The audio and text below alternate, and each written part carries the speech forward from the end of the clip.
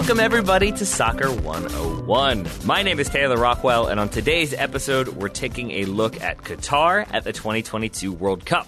Much has been and will continue to be written and said about the host nation itself, the human rights abuses, hosting restrictions, hotel shortages, much, much more. We've talked about all of that on the show. We'll continue to do so as we edge closer to the tournament itself. Less time has been spent, less ink as well, on the Qatar national team itself, a team that has never qualified for the World Cup before, but will now be there automatically as the host. What is their soccer history? How have they prepared for their moment on the global stage? What should we expect from them in terms of style and results? We're going to get into that today. To answer those and many other questions, I have with me Joe Lowry. Hello, Joe. Ahoy. And Graham Ruthven. Hi, Graham. Hello, Taylor Rotwell. Hello. All right. We, as I said, have talked a lot about Qatar hosting the Qatar World Cup, the bid process. Joe, we have talked a little bit about Qatar because they participated in that Gold Cup way back when, a.k.a. not that long ago. But I don't think even then we really became as familiar as we could have been because it was still a team that we didn't know that much about. We didn't expect them to go deep. They ended up third in that competition. So let's take a look at their history, shall we? Let's start with the beginning. I think the sport was brought to the country by foreign oil workers in the 1940s. They joined FIFA in 1970, played their first official match that same year. Joe, how have things gone since 1970? So in recent years, things have gone well for Qatar, and we'll talk about some of the reasons, some of the questionable reasons behind why that's the case, even with the on-field stuff. But I think if you're looking up to, 2010, 2014, up until maybe around a decade ago, we saw really slow progress. Progress from a fledgling soccer nation to a still pretty mediocre soccer nation that has never qualified for a World Cup on its own merit. They never made it to a World Cup. They won their first Asian Cup in 2019. And again, that's recent history at this point, just a few years ago as we're recording now in 2022. So to take us back to the beginning, you already mentioned joining FIFA. About 10 years before then, the Qatar Football Association was formed. They played their first official game in 1970 against Bahrain, which was a 2-1 loss.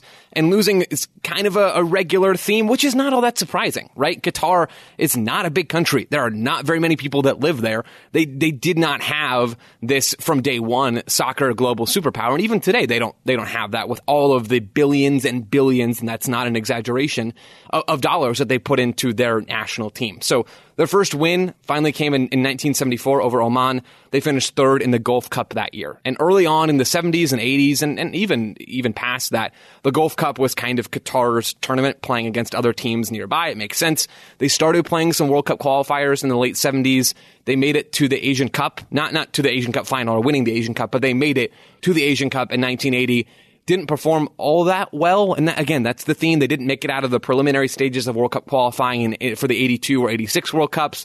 They do make it to the final round of World Cup qualifiers in Asia in 1990 and then again in 1998.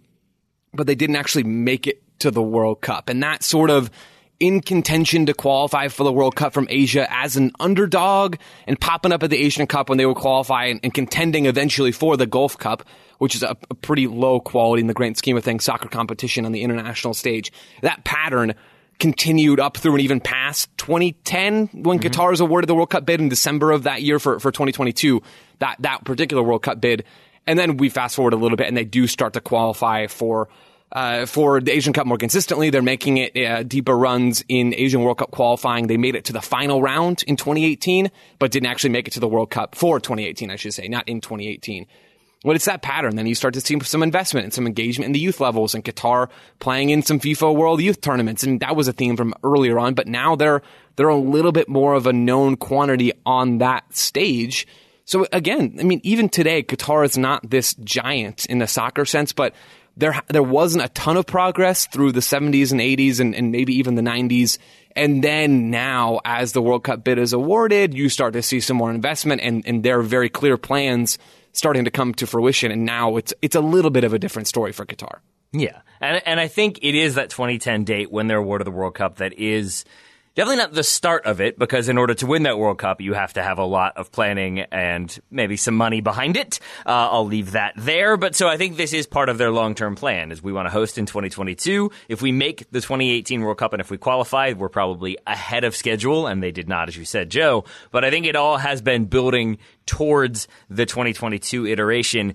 Graham, let's talk about how they've been building, how they've been improving, because it is a team that have been participating in more competitions. There's been a lot of money behind it. They've done a lot with player development. What are some things you think have been important in Qatar getting to the point where they might be competitive at a World Cup? So the first thing I'm going to mention is the Aspire Academy, and that's been at the heart of Qatar's preparations for this 2022 World Cup. And the Aspire Academy, it isn't just a football academy. It has programs for multiple sports. I was reading about their golf program. But as soon as Qatar wins that World Cup bid for the 2022 World Cup, a particular focus is applied on soccer for obvious reasons. In terms of its physical existence, it's a huge facility in Doha. It cost over $1 billion to build in the mid-2000s. It was frequently used by big clubs and still is frequently used by big clubs as a base during pre-season or winter training blocks. So before 2010, which is when the World Cup was awarded to Qatar, that was kind of its primary purpose. And if you'd read about the Aspire Academy, that's probably where you had heard it from teams like Manchester United or Real Madrid or whoever using it in the winter predominantly. In terms of the Qatari national team, though, the main purpose of the Aspire Academy has been in the production of players. And a large number of players in the Qatari national team at this moment in time have come through the Aspire Academy who have made almost an industry of bringing in young players and putting them in age group specific teams from the age of 11 and 12 and bringing them up in a very specific style of play. They want to play a possession game, a modern game. They've brought in coaches from around the world to give these players, in theory, the best possible education. And it's worth mentioning that this process of bringing young players into that academy, as Joe kind of mentioned there at the start, Qatar is a small country, so there's not a great demographic for them to draw from. So the methods of them bringing those players in has drawn a lot of criticism. About 10 years ago, there was some reporting on the Aspire Academy having 6,000 staff and scouts working in a number of African countries, and they were scouting 500,000 boys aged 7 or under and bringing a number of those players, of those boys, I'm reluctant to call them players, they're not players when they're that age, they're bringing them to Doha to play in the Aspire Academy. Now, all the reporting I have seen says that this is legal, that Qatar's law and international law allows them to do this. But to me, speaking personally, my personal opinion, this feels very exploitative, and I think Qatar rightly faced a lot of criticism for that program. I haven't seen as much evidence of them doing that recently, certainly since those reports emerged. So maybe they have stopped doing it. But the fact that it was part of that program for so long raises doubts in my mind over whether they are still doing it. Another part of Qatar's strategy has been just to play lots of matches. So Qatar has played in the 2021 Gold Cup. They took part in the 2019 Copa America. They took part in UEFA qualification for the World Cup as a ghost team, which was unusual. Basically meant they were placed in Group A and they played those games as if they were in that group. They just weren't included in the final table. And I think that in itself shows the influence of Qatar at the moment, because I'm not aware of anything like this happening before. And when you think about it, it's really weird that UEFA, the most powerful confederation in soccer, opened up their qualification process like this for Qatar to essentially play friendly matches in. But that has been money. That might have been a factor there, Joe. You might be onto something.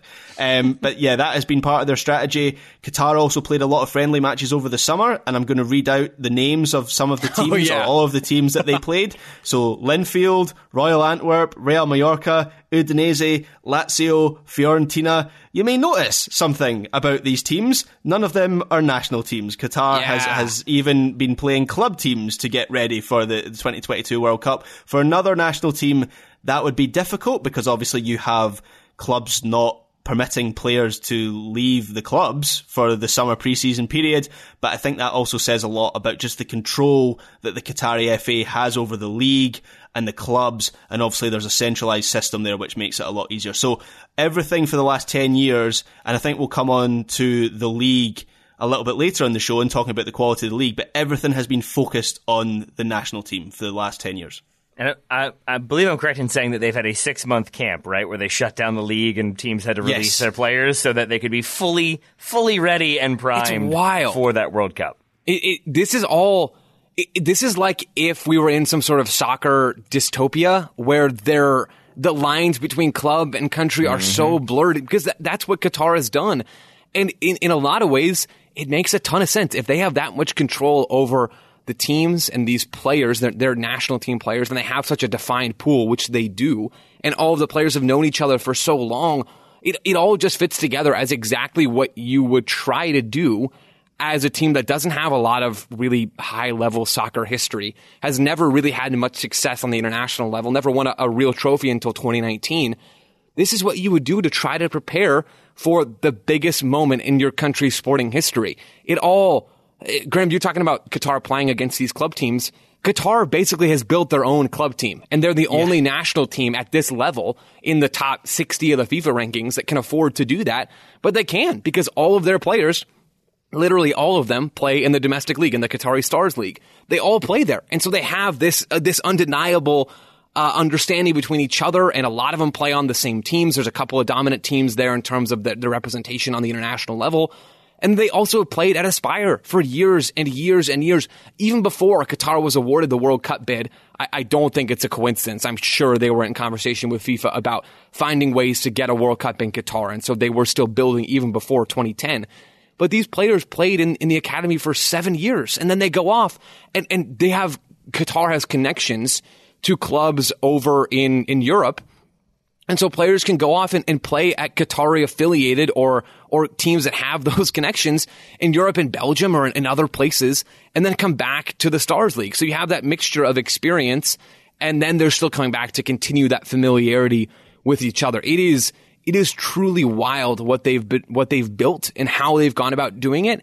And again, the money they've spent and the luxury they have to basically start from scratch. Yeah, the FA has been around for a long time in Qatar. I mean, not long compared to other countries, but still a relatively long time, decades and decades. And sure, this is all still a relatively recent thing in the whole grand scheme of things, but they have basically started from scratch with an infinite budget. And as far as a plan goes to build a team that's not going to get played off the field in Qatar, if that's the goal, they have accomplished that goal. Yeah, I would agree. And I would like to talk more about the Aspire Academy and some of the issues there. But I would say, to the point we're making with this camp, with the kind of control they have to be able to have these players playing for the national team for so long, there is precedent, because this is what the United States did before the 94 World Cup. When the league when we didn't have MLS, but you had players coming back to the United States, they basically functioned as a club team. They played friendly. I remember them playing Derby County at one point. They played friendlies against club teams and international teams, and it's why so many of those players have so many caps to their name. And that does play a huge part in having this very, very tightly knit team go into that 94 World Cup, a tournament where I think a lot of people thought they wouldn't get out of the group. They would be kind of embarrassed. And instead, they make it out. And a little help along the way, but I think there is this idea that if you get the squad all together, you get them with just a ton of experience the way a club team would, I think you then put them in a much stronger position. And I think Qatar have done just that and really have helped them develop some good players. But then there are the other issues. Let's take a break and let's get back to talking about Aspire in just a second. Welcome back to Soccer 101. We're talking about the Qatar national team and how they have gotten to where they are. And a lot of it does, I think, have to do with the Aspire Academy that Graham talked about. It has a lot to do with recruiting and developing young players and naturalizing those players. And that's where I would like us next to go, because there was a period of time when it was not particularly subtle. The Qatari FA offered Brazilian striker Ailton, then the top scorer in the German Bundesliga, $1 million to come and play for Qatar in 2004, even though he never set foot in the country. That leads to naturalization reforms by FIFA to make sure that type of deal can't happen. Graham, I'm guessing you read about this too? Yeah, and I do prefer this method of just being so brazen, being like, yeah, we'll give you citizenship and $1 million to play for us. And obviously FIFA said that you couldn't do that, and Ailton didn't play for Qatar. The other thing about this was I remember Ailton being very good in the Bundesliga and was kind of shocked that he never got a cap for Brazil. So I guess there was some logic in it from Qatar that he wasn't cap tied, and he was maybe one of the better players around in the world, so that they could potentially naturalised, but yeah, I kind of enjoy just how brazen this was. Yeah, and so it leads to some reforms. FIFA makes the change that a player must live in their new country for 5 years continuously before they can play for the national team. And when you look at the current Qatar roster, you see all players playing domestically, as we've talked about. There's multiple clubs, but one club in particular represented. But when you look at where many of the players were born, you have Amoez Ali, born in Sudan, Roro, not surprisingly not born in Qatar, but in Portugal. Bassam Al-Rawi is born in Iraq. His father played for the Iraqi national team. So too did Ahmed Suhails. And it goes from there. And some of them are someone like Ahmed Al-Aldin, was born in Egypt, but moved to Qatar when he was 10 because his family moved there. His dad got a job. That, to me, is normal. You're going to have immigration. You're going to feel connected to the new country or the country where you kind of came of age. But for other players, it's moving to Qatar when they're 18, 19, 20, 21, yep. And then this process occurs. And Joe, that's where it starts to feel, if not nefarious, then at the very least a little bit of the ick. Well, and I'm trying to separate in my mind, or I'm trying to determine in my mind where the line is. Which is here. fair. Because we've talked about on TSS multiple times Artur, who plays for the Columbus Crew. I think he's Brazilian. Shoot, I should know this, but I'm just kind of going off the cuff here. He is not naturally an American citizen, but he's been playing in MLS for a while. And we get listener questions every now and then about, when Artur has spent enough time in the U.S. to earn that level of naturalization. Should the U.S. call him up? How could he help the U.S.? And I don't really bat an eye about some of those things. And maybe that's just because I'm invested in the U.S. men's national team and in soccer in the United States and wanting to see those things grow. Maybe it's not.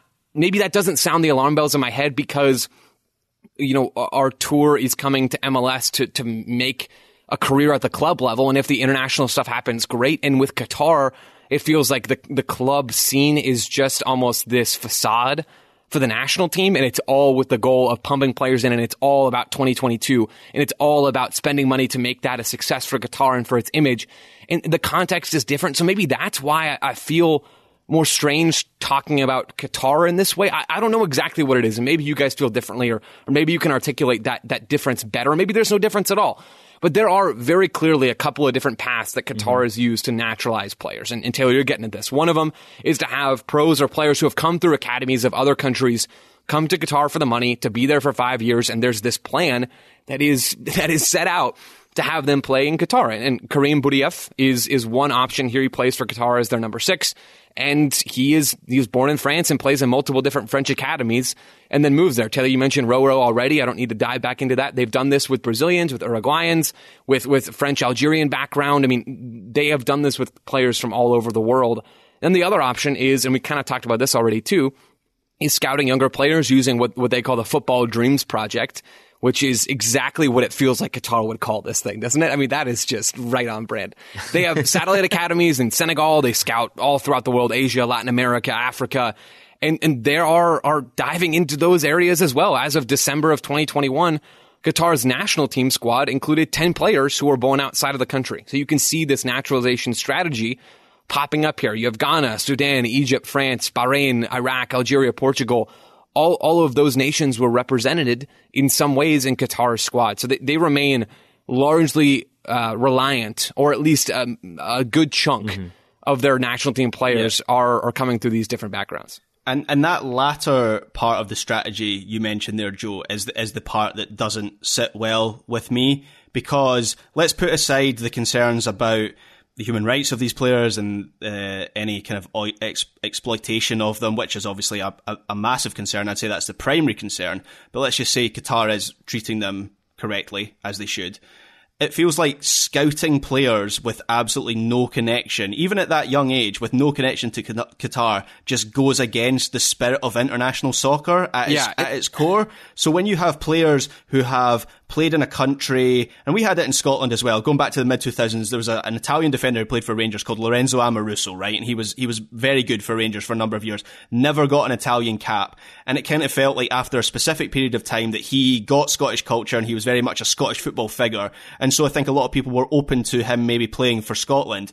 And I can imagine there are players who have played in Qatar for such a long time that feels like a natural progression for them to play for Qatar. When you're scouting players in other countries that don't have that connection, that for me is when it becomes club football. That's not international soccer, so that's the difference for me. I mean, that's sorry, Taylor, that's the key distinction, because I'm as you're talking there, Graham, I'm thinking through La Masia as an example. They have satellite academies that are not nearly the same thing, but they have an academy 45 minutes away from where I am in Casa Grande, Arizona. That is massive and has developed some really good players. And there's been talk, and maybe it's never going to happen, about players like Caden Clark or Julian Araujo going to play at La Masia and going to Barcelona, and Barcelona looking for players through those satellite academies. There's nothing wrong with that inherently. The difference in what is strange about Qatar's process is it's not really with the idea of going to play for a club team, right? This is an academy that feeds directly into the national team setup, and that's the differentiating factor that makes this all strange.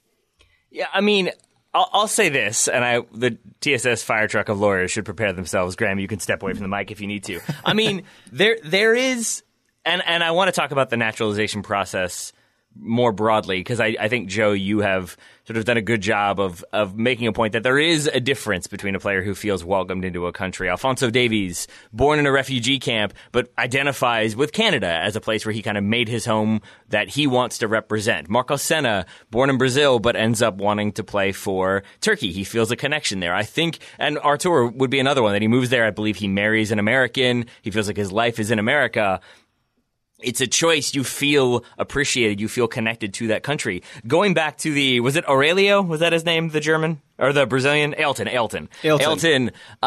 If he had felt like left out by Brazil and he ended up playing the last 5 years of his career in Qatar and then felt like, yeah, I really like it. I feel like the people here really appreciate me. This is where I want to be. I don't really have an issue with that. When we start talking about younger players, this is where the fire truck of lawyers can prepare themselves. We're talking about youngsters from like impoverished or like bad backgrounds who you're plucking up from obscurity for their physical characteristics and transporting them across international lines and giving them a lot of money. Like, there are other words and phrases for that approximate human trafficking. And there is an element there of like, there's a moment when a 14-year-old, can they make that decision? Can they truly say like, yes, this is the place that I feel the most respected. This is the place that makes me feel at home. Like, maybe, but you get into the idea of, can they make that decision? Do they know? Are they being, I don't know, given all the opportunities? Are they getting the schooling and the education? And I think that's the stuff where it just starts to feel a little bit iffier. And I think the past legacy of just throwing money at people to see if they'll play for Qatar factors into that. If it had always been this program, this humanitarian aid program, where we're taking kids from refugee camps in impoverished areas and we're giving them an education and their families a better life, that feels more like a program that is meant for the good of humanity versus the good of the Qatari FA. And the key part is the condition of, and you will have to play for the Qatari national team. That's the difference. So if Qatar are going to these impoverished nations that they were scouting in Africa, and as you say, Taylor, they have a program there to give these kids education and so on, but there's not that condition attached, then great. But that condition, almost the principle of it, feels like, regardless of whether there's exploitation going on there or not and whether these kids are getting treated well, the principle of it feels like emotional blackmail. And that's the bit that doesn't sit well with me at all. Yeah, because I don't imagine players, like, if they come from Ghana and go to the Aspire Academy, that they're being, like, given all these advantages and at the same time being told, like, but then go back to Ghana and play for them. I don't feel like that's the push they're getting. I feel like there's much more of a stay in Qatar, represent Qatar. It's a wonderful place. And I think from a Qatari perspective, it's a very small population. You've got to find ways to be competitive, and you want to look like you are a capable footballing nation at the World Cup. I understand all of that. And again, I don't really have an issue with the naturalization process if it's reflective of organic movement, of organic belief. I think Xavi, managing in Qatar, felt a connection to Qatar. I think he liked it there. I think Pep had the same thing. And if that's how you feel, then that's how you feel, but that's an informed decision based on informed consent. And I think that's where I do have that little iffiness about Qatar. And we can talk more about that now. We can talk more about that later. But I think it factors into my thinking because I think on the whole, this Qatar team is an exciting team. They play interesting soccer. I think they could be a really fun team, but knowing some of that background just clouds it a little bit. But that's, I guess, a cloudiness that I am okay with because it feels truthful. Yeah. Just to provide a little bit of balance, I guess, that it feels like Qatar has chilled out a little bit with the naturalization process, at least recently. So certainly 10, 12 years ago, that seemed to be the core of their strategy for building a team ready for the 2022 World Cup. And even as recently as 2015, there was a match played against Algeria where the majority of the team, the squad, were made up of players who were born outside of Qatar. And there's quotes from Sepp Blatter about how he was unhappy with how Qatar were essentially gaming the rules. Since then, as I say, it feels like that naturalization process, at least on the public face of things, has been toned down, and it feels like the players, unless I'm mistaken, I think that the current national team maybe doesn't even have any players who were born outside of Qatar, or certainly they are few in numbers. So I think that's maybe something we should mention, as the team that will play at this World Cup maybe won't include those naturalised players, but going back a little while, it was certainly something that Qatar did in preparation for this tournament. Do you think it won't? I feel like a lot of the names it will, that I've just seen, maybe not as many, right? Yeah, I mean, Roro, you're looking at several players who are not born in Qatar, but have come and gone through this process. But Graham, to your point, it is maybe not as prevalent as it has been before, but this team will still be undeniably shaped by some of this stuff. I think they'll also be undeniably shaped by other experiences they get along the way, and this is my way of transitioning us to talking about Eupen or Eupen in Belgium. Did you all do any reading on that club? Because that was interesting to me. Yeah, a little bit. So this is, I believe, Almoz Ali played for them, and he is Qatar's star number 9. He's up top in their 3-5-2 that Felix Sanchez runs. I believe he played for them. He is not the only one. I think Akram Afif played for them as well, Taylor, who is the undeniable star. I think he could be legitimately, if we get to the World Cup and we're having conversations about what the Qatar team looks like on the field, he is the best player on this team, hands down. He is a phenomenal soccer player. He certainly played for Eupen, which has, again, connections to Qatar. And Taylor, they you can are owned by the the Aspire Zone Foundation. Yep. They are owned by Qatar. And now it suddenly makes a lot of sense. Because, there's a lot of players who have gone on loan to Eupen or played there. And I think that was meant to be the launch pad for Qatari players to then make that move to Europe. And it seems like it has stayed that, but for the most part has become an opportunity to send Qatari players to get European experience and then bring them back. And again, it's a competitive advantage. It just feels odd at the same time because it's a team that got promoted to the top flight, I believe, and then they sacked their manager and made a bunch of changes and changed the structure of the club. And it feels like an investment project more than developing a team. Again, it's a thing they're allowed to do, and it's probably smart business by the Aspire Zone Foundation. But it's another one where I kept seeing all these players linked with Eupen, and then trying to figure out, what did they just have a really strong business connection? Oh, they own them. Now it makes more sense. Yeah, that's the tie-in, right? It is kind of football group-esque, but like I think about CFG or I think about Red Bull. But again, you run into this fact that Qatar have basically turned their national team into a club setup. So in that way, it still is football group-esque, but it's just different and weird compared to how everyone else in the world is doing that. Joe, let's talk about the team itself then, because as I said, you and I talked about them a bit when we saw them at the Gold Cup. We've seen them in other competitions, including the Copa America, where they finished, I believe, 10th in that tournament. What should we be expecting from them in terms of style of play and tactics? Sure. So their manager to start there is Felix Sanchez, who was a coach at La Masia in Spain, Barcelona's academy. And then he moved over to the Aspire Academy in Qatar at age 30 and has been a part working his way up through Aspire and then through some levels of Qatar national teams, and now is in charge of the senior team. And they're a fun team tactically. They're a really easy team to watch and enjoy playing, which honestly would be a shock if they weren't, given all of the things we've talked about and all of the time they spent playing together. They usually play in a 3-5-2. They're clean in possession, aggressive center backs in that back three, a real playmaking, attacking midfielder in Akram Afif. I already mentioned he's got poofy hair, and you can't miss him when you watch him play. He is electric to watch on the field. he's a lot of fun. They're well drilled in midfield. They're not always going to high press a crazy amount, but they will press. They generally will look to attack and transition quickly after they win the ball, but they're also perfectly happy to build from the back and possess. It's a good team. This is a strong team. They're not, in terms of their group, if we're talking about what we're expecting from them, they're not going to light the world on fire in Qatar at this tournament on their home soil.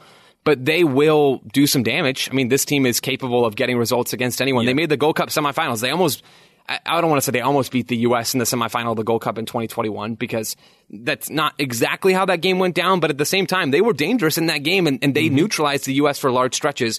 Granted, not the first choice U.S. team at that tournament after the Nations League. But still, this team can play. They can play, and they're fun to watch. And it's weird to talk about that along with all the other sort of icky stuff we've talked about. But that is the reality. They are a fun team.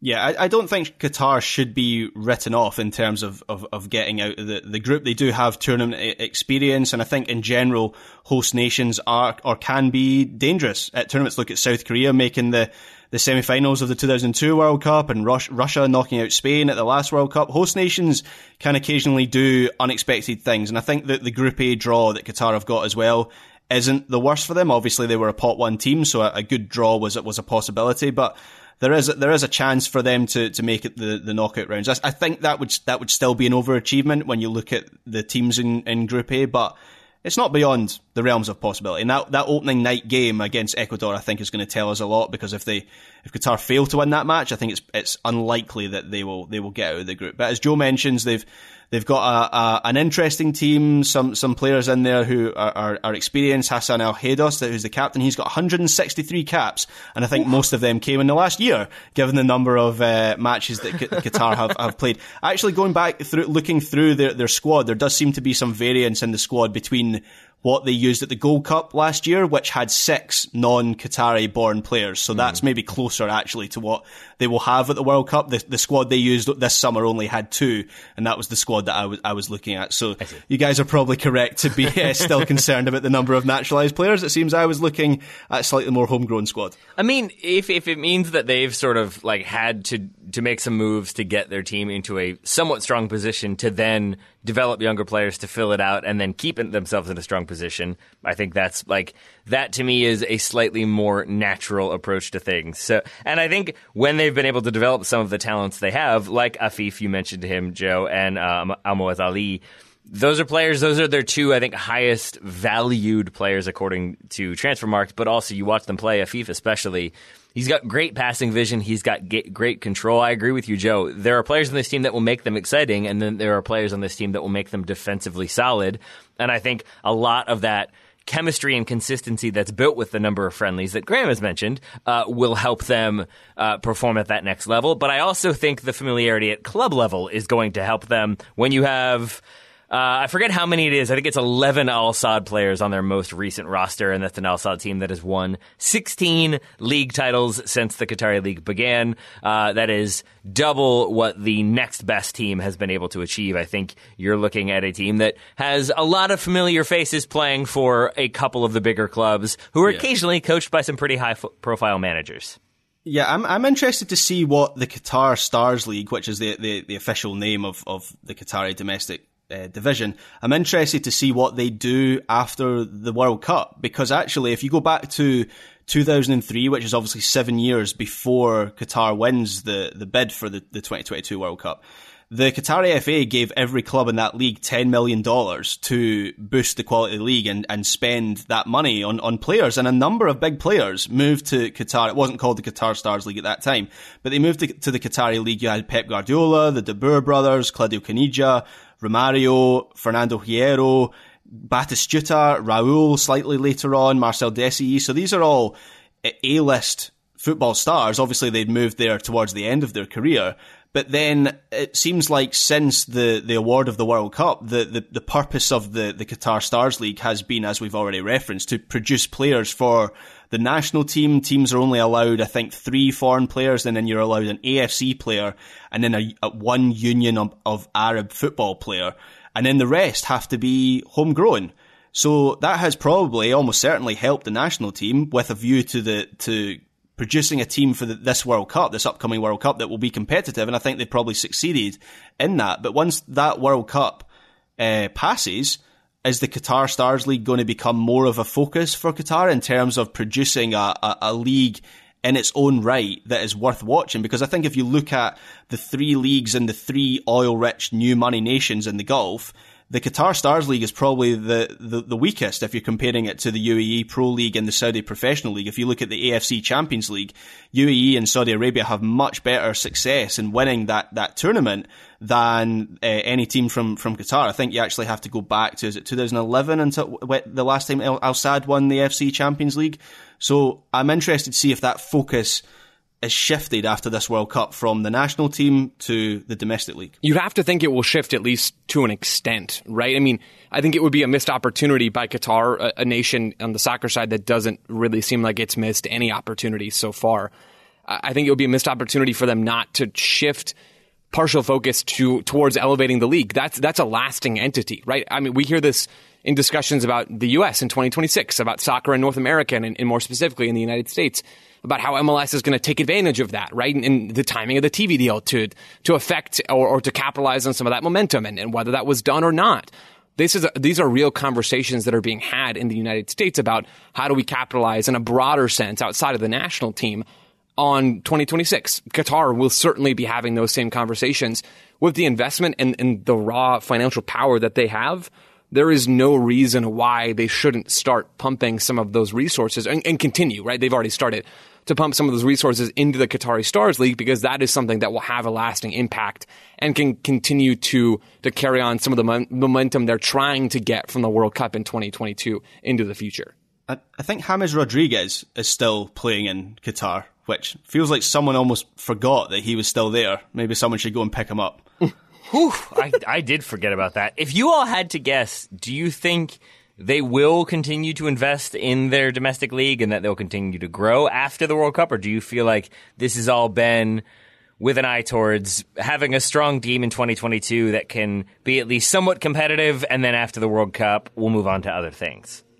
I think they will continue to develop. Mm-hmm. What exactly that looks like, I don't know. But I would be surprised with maybe this is my naivete talking. I don't know. I'd be surprised if they spent all of this money just to sort of let it ride and not continue to build and develop. You have some pretty influential world soccer figures in Qatar right now of different backgrounds. Felix Sanchez is not a world-renowned coach, but he's got experience at the best historically soccer academy in the world, in La Masia. You have Tim Cahill in an authoritarian role at Aspire Academy. I mean, they have figures that have been brought in and bought in to the project. And I don't think that's going to stop the day, November 19th or whatever day after the World Cup final. I think it's going to continue on past that, at least to a degree.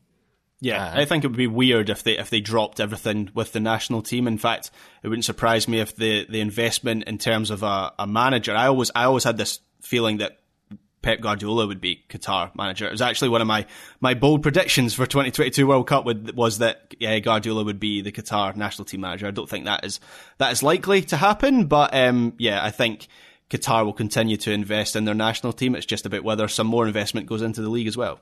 All right. Well, we shall keep an eye on that. We will keep an eye on Qatar, both their national team and the country as a whole, as we get closer to the 2022 World Cup. For now, Graham Ruthven, Joe Lowry, anything else to add on the Qatar national team before we call this one an episode of 101?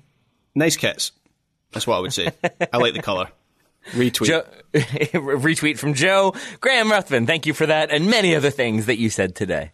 Thank you, Taylor Rockwell. Joe Lowry, thank you, my friend. Right back at you, Taylor. Listeners, thank you all so much. We'll talk to you all again next week.